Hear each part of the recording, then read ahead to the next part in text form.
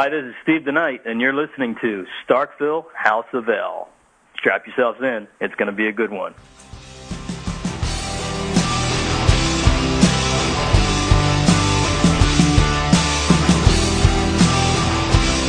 Welcome to part one of our interview with writer, director, producer Stephen S. DeKnight of Smallville.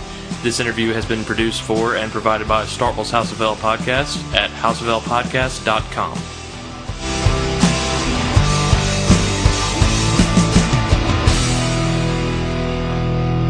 Hi, I'm Tucker. I'm talking with Stephen DeKnight. We've got a few questions for you, Steve. Is that okay? Yeah, I think I have a few answers. Okay, all right. And you started writing for Buffy by writing 2 episodes late in season 5, and then became a full-time employee in season 6. Is that right? Yes, that's correct. I came in halfway through the season. I had written a spec Buffy script to try to get a better agent, and because it was during staffing season, nobody wanted to talk to me, so my crazy agent at the time, who was working out of her bathtub, knew 3 people in television, and one of them was the head of Joss Whedon's company, and they read it, and I came in, and I met with Joss, and we hit it off. And originally I was supposed to work on the animated show that we never eventually got off the ground. So when I talked to Joss, he said, I know you're talking about the animated show, but would you like to write a freelance of the live-action show? And it was like, the heavens opened up, and sunshine hit me, and I heard the angelic choir. And I said, of course, I would love to. And that went well, and then they hired me on full-time.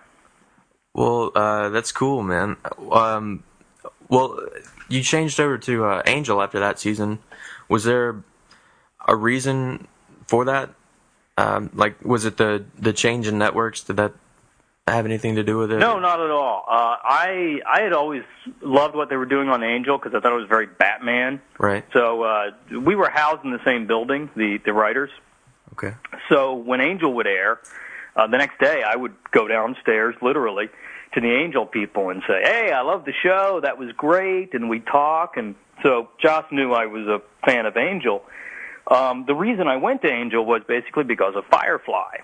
When Firefly got picked up, Joss wanted to move Tim Minear out of Angel to go run Firefly, but that left a huge hole down with the Angel staff.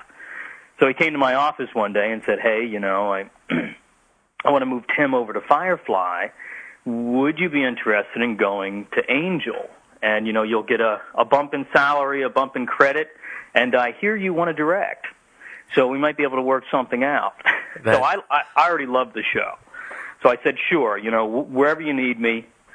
So I went down and had a great time and got a chance to direct for the first time. And it was a wonderful experience on that show. Were you approached to work on Firefly at all? I was supposed to do some scripts for Firefly. Unfortunately, it got canceled before I was up in the rotation. Oh, I see. That's a tremendous shame. We're all big fans of Firefly. Yeah, the show, by the time it was actually canceled, the show was just fantastic. I think it was a little premature on Fox's part. That's an understatement, man. Yeah. Well, I got to ask, just because I would be remiss, since sci-fi is definitely like a really good niche for you, how was it writing for MTV's Undressed? MTV's Undressed, my humble beginnings. Well, it was great because it was my break. It was my first professional writing job. After I got a master's from UCLA in playwriting, and I hung around an extra year to go through their screenwriting program. So when I got out of there, I was writing spec screenplays, one after the other. I've got like 10 or 11 spec screenplays, awesome, piled up in my office that nobody wanted. I just could not get arrested. And I thought I'd get out of college and, maybe 6 months I would get a job. Well, it was 6.5 years later, and I still didn't have anything. So a buddy of mine that I went to college with in Santa Cruz as an undergraduate, he calls me up, and he's working in production. And he says, I'm production coordinating this pilot for MTV. It's this Roland Joffe show called Undressed, and it's absolutely horrible. It'll never get picked up.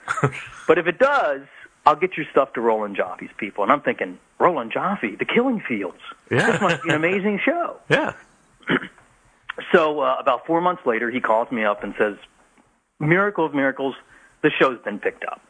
So send me whatever you have in TV. And unfortunately, the only thing I had in TV was a Deep Space Nine spec that I had written just as, just to try out television. So I said, hey, here's my Deep Space Nine script. And he sent it to Roland Joffe's people, and another miracle, the guy who read it was a huge Deep Space Nine fan. So he really liked it. I went in and I met, and that's how I got on the show. The show itself was, if you've ever seen the show, that's pretty much exactly what it was like working on the show. It was just, you had to crank out such a huge volume of material. The first season, we did 30 half-hour shows, and we wrote, directed, edited all 30 half hours in about 12 weeks. So it was just a constant flow. And then they upped the number we did. I was there for 4 seasons. And in that 4 seasons, I think we did 130 of these shows. And by 4 seasons, it's not 4 years. Our seasons were very short, so it was about a year and a half. Good Lord. And we often joke, practically anybody you see, any actor you see these days was probably on Undressed. Yeah. Anyone that was good-looking and could walk and talk was on Undressed, including Brandon Routh, Superman. I do. He was on Undressed. I do remember that. And, everybody was on that show. But, it really wore me down by the end. There's only so many ways you can get a girl to take her shirt off. Wow. And I literally remember that I was writing this scene where the edict was the girl had to take her shirt off. So I'm writing it as like, Jesus, I've gone through every possible combination of how somebody would take their shirt off for no reason. And it literally was, she's talking to this other girl. She starts kind of fidgeting. She says, this tag in my shirt is killing me, and rips her shirt off.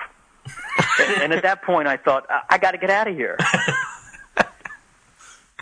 That's pretty funny. It's funny that next to last year I was on the show, a young writer working under me, Damon Lindelof, the wonderful Damon Lindelof, who went on to co-create Lost, who could not be a better guy. And there were several writers there that came out that really, really made good. Lizzie Weiss is another one. She went on to write the movie Blue Crush, the surfing movie. Yeah, well, a lot of great people. That I would imagine that they, I didn't realize how big a production that actually was, but yeah, they could. Yeah, it was huge. We had 3 sound stages with 3 different directors going every day, because we would, the show was high school, college, and post college. Right. So we would write the storylines that way, and then one director would get that series of episodes. That's insane. Well, I have to ask, favorite episode of Buffy that you worked on, Angel, and Smallville? Let's see. My favorite episode of Buffy was definitely Dead Things, the one that I did. Right. And that was the one with the nerd triumvirate finally turns bad, and they kill Warren's ex-girlfriend and then try to frame Buffy for it. Which was just a fantastic experience for me. It was one of those experiences where the story broke really late. It broke right before Thanksgiving, and I had to turn it in that Monday after Thanksgiving. So I had about 3.5 days to write the script, which was ultimately great because I didn't have enough time to second-guess myself. So I just threw everything out there. And it was, first half of the episode is really funny, and then it turns really, really dark. Yeah. And that was a great experience. On Angel, Angel's a tough one because we did so many crazy things on Angel that I loved. But I have to say, if one thing stands out for me, it was the first thing I ever directed, which was Inside Out, which was a story in the 4th season where literally everything that's happened in those 4 years is turned inside out, where you realize everything was like a big chess game for a higher power. And I just had a blast doing that. That was one of those things where they let me direct, and I had no experience. I hadn't even directed a high school play, and they said, "Okay, go do it." And nobody ever showed up on set to see what I was up to. Joss never came down, or nobody. Jeff Bell. They just left me to my own devices, which was up until Justice my favorite thing that I had done. Because after that, I knew a little too much, and then nothing was ever the same. Had to. Yeah. There's too much knowledge. Yeah. But Angel was that was such a special 2 years when I look back at the things we did and how we did it. I remember an episode called "Why We Fight," where we were just trying to break a story. Then we had like 9 different ideas, and none of them were working. And Joss Whedon comes in one day and says, "I had a thought. Spike and Angel, it's a flashback. They're on a Nazi submarine." I've seen that episode. Yeah. That's a great one. And me and Drew Goddard, we again, literally, we had 3 days to write it. So we had no time to research it. If you ever watch that episode again, I got the section with all the technical sub-talk. and if you watch that in U571 together, you'll see where I got the tech talk. Because okay. I basically borrowed that tech talk and changed some of the numbers. All right. I met with Jonathan Mostow a couple of months ago. We were talking about a project, and I told him that story, and I thanked him very much for the submarine tech talk. Well, was it fun? Was it fun for you, especially like when James Marsters joined the cast of Smallville as Brainiac or as Milton Fine? Absolutely. For being able to write for him again after. Oh, it was a blast Angel? writing for him. Because you wrote Thirst, didn't you? I mean, Thirst and Splinter. Yes. Did you love? Yeah, it was great writing for James again. That again, I didn't know they were looking for a Brainiac. I think at that point I didn't even know Brainiac was going to be on the show. But Alan Miles came in and said, "Steve, you work with James Marsters. What do you think about him as Brainiac?" And I said, "Yes, get him immediately. Go get him." And then I called up and left a message for James. He's just such a wonderful guy to work with. James is just a prince among men. So they got you to do the legwork, having to go and get him. He was just so great. Well, I cannot say, that's one actor I can't say enough good things about, is James Marsters. Just a fantastic human being and a wonderful actor. How was it writing having James Marsters say the line, "There's no such thing as vampires"? That was Thirst was a funny thing for me because they decided they wanted to do a vampire episode. So, of course, they turned to me and go, "Steve, you've written for Buffy and Angel, you do it." And I was thinking, oh, this could go bad. and sure enough, in my opinion, it did go bad. The thing about that kind of show with vampires that you actually have some humor in, and this is something I went over and over in the production meetings, especially with the director who shall remain nameless. I said, you cannot play the camp. You cannot go that direction. You have to play against the camp. And I remember saying 12 different times, the one thing I never want to see is any of these vampire girls raising their hands like claws and hissing. Never do that. And sure enough, I get the dailies, and that's all anybody's ever doing. Oh, God. And it's like, you don't get the genre. And then and then Alan Miles tear you apart in the commentary on the DVD instead of it's like it's your fault or something. Oh, I got to tell you, you guys never actually saw the really bad version of that episode. In post, they shot all the Chloe wraparound narration to it, which really helped. That wasn't in the original script. They did a great job in post of making it less bad. Well, so was the Carrie Fisher thing like last minute? No. Carrie Fisher was in it. Okay. It's just all of Chloe's typing narrating. and commenting on the story wasn't in it. All right. Well, let me ask you this: have you thought about going the way of Jeff Loeb and Greg Beeman and moving to Heroes? Well, yeah, I mean, the thought's always out there. The last I heard, they don't need anybody on Heroes. There are a lot of people there. yeah. Well, Tim Kring, God bless him, a man I've never met, but I've heard great things about. Usually on a first-year show, you fire everybody. Oh, okay. After the first season, all the writers are gone. I don't think I've heard of a first-year show that didn't pretty much fire all the writers. Because somebody's got to take the blame. Well, these guys. But on Heroes, his response was, "Is it working? Then why change anything?" Which I totally agree with. So the last I heard, there's no opening.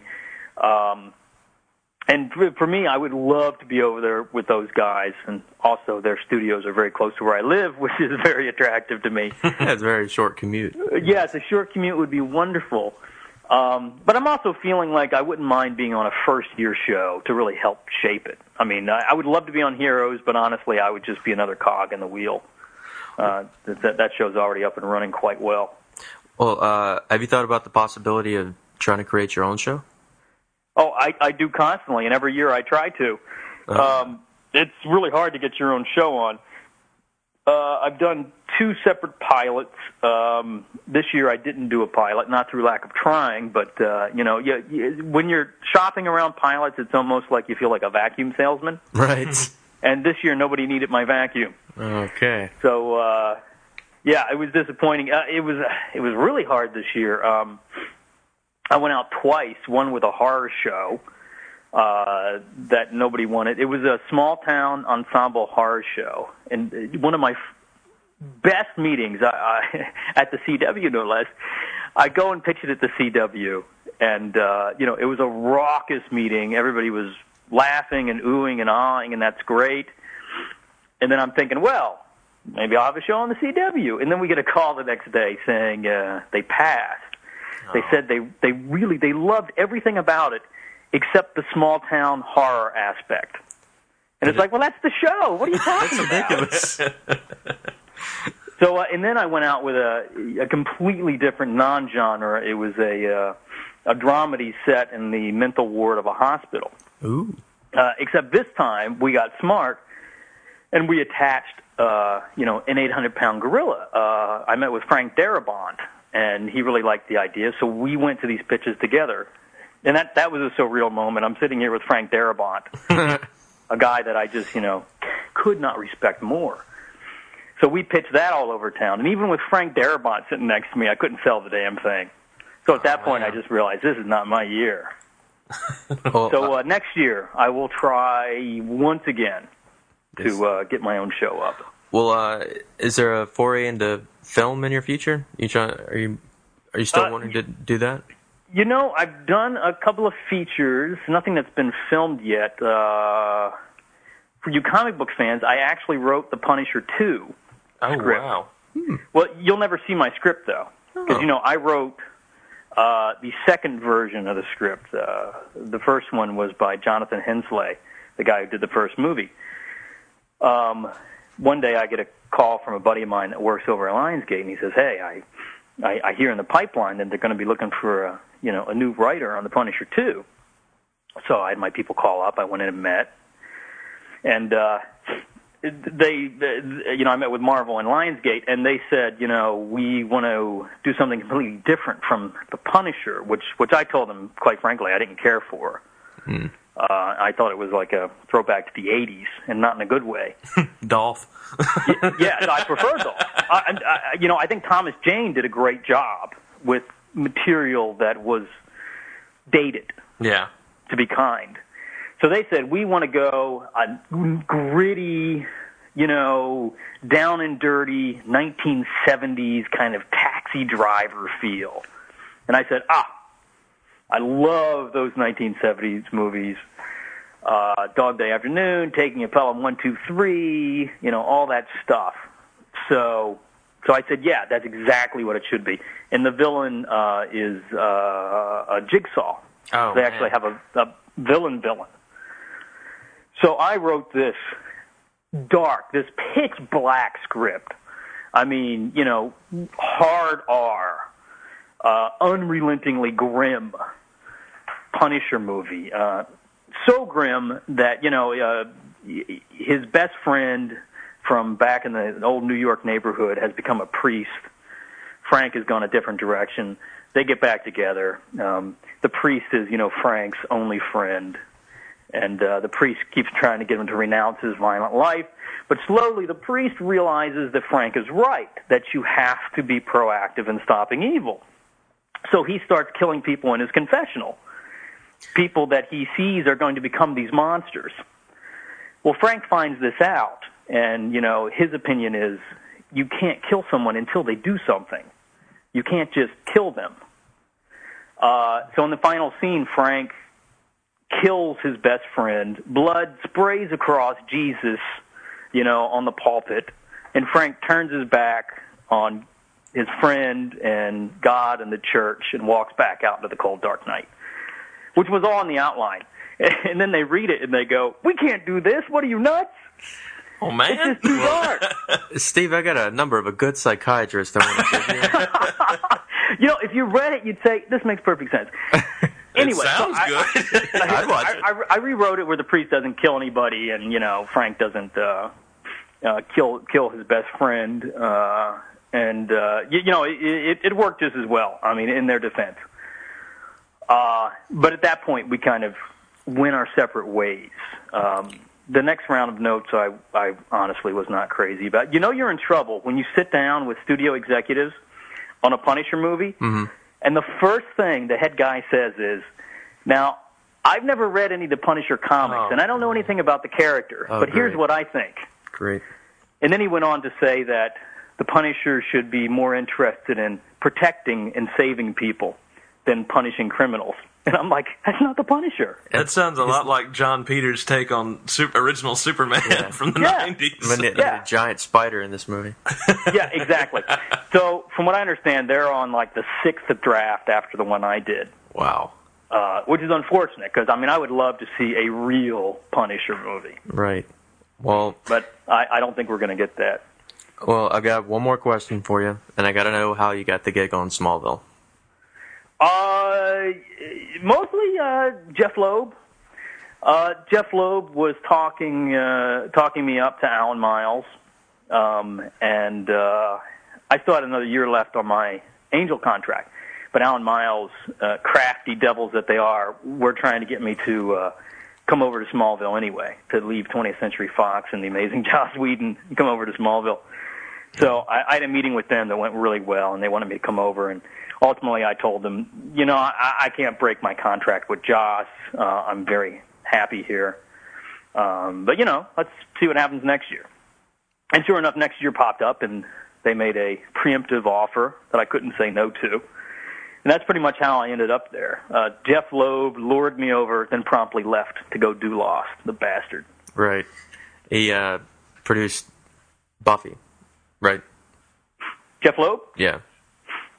Jeff Loeb, no, he didn't produce Buffy. He was producing the animated series over on Buffy. That's how I met him. Josh brought him in to run the animated show. Okay. Which I still have hopes one day will see the light of day. Well, because we wrote 10 scripts for it, the Buffy writers, that are really just a hoot, really funny and action-packed. But we just couldn't get it off the ground.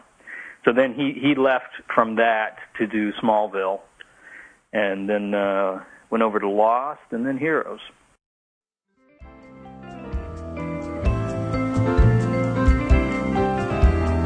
To hear the second part of our interview with Stephen S. tonight, please turn your cassette to side B. No, I'm kidding. Please just update your feed.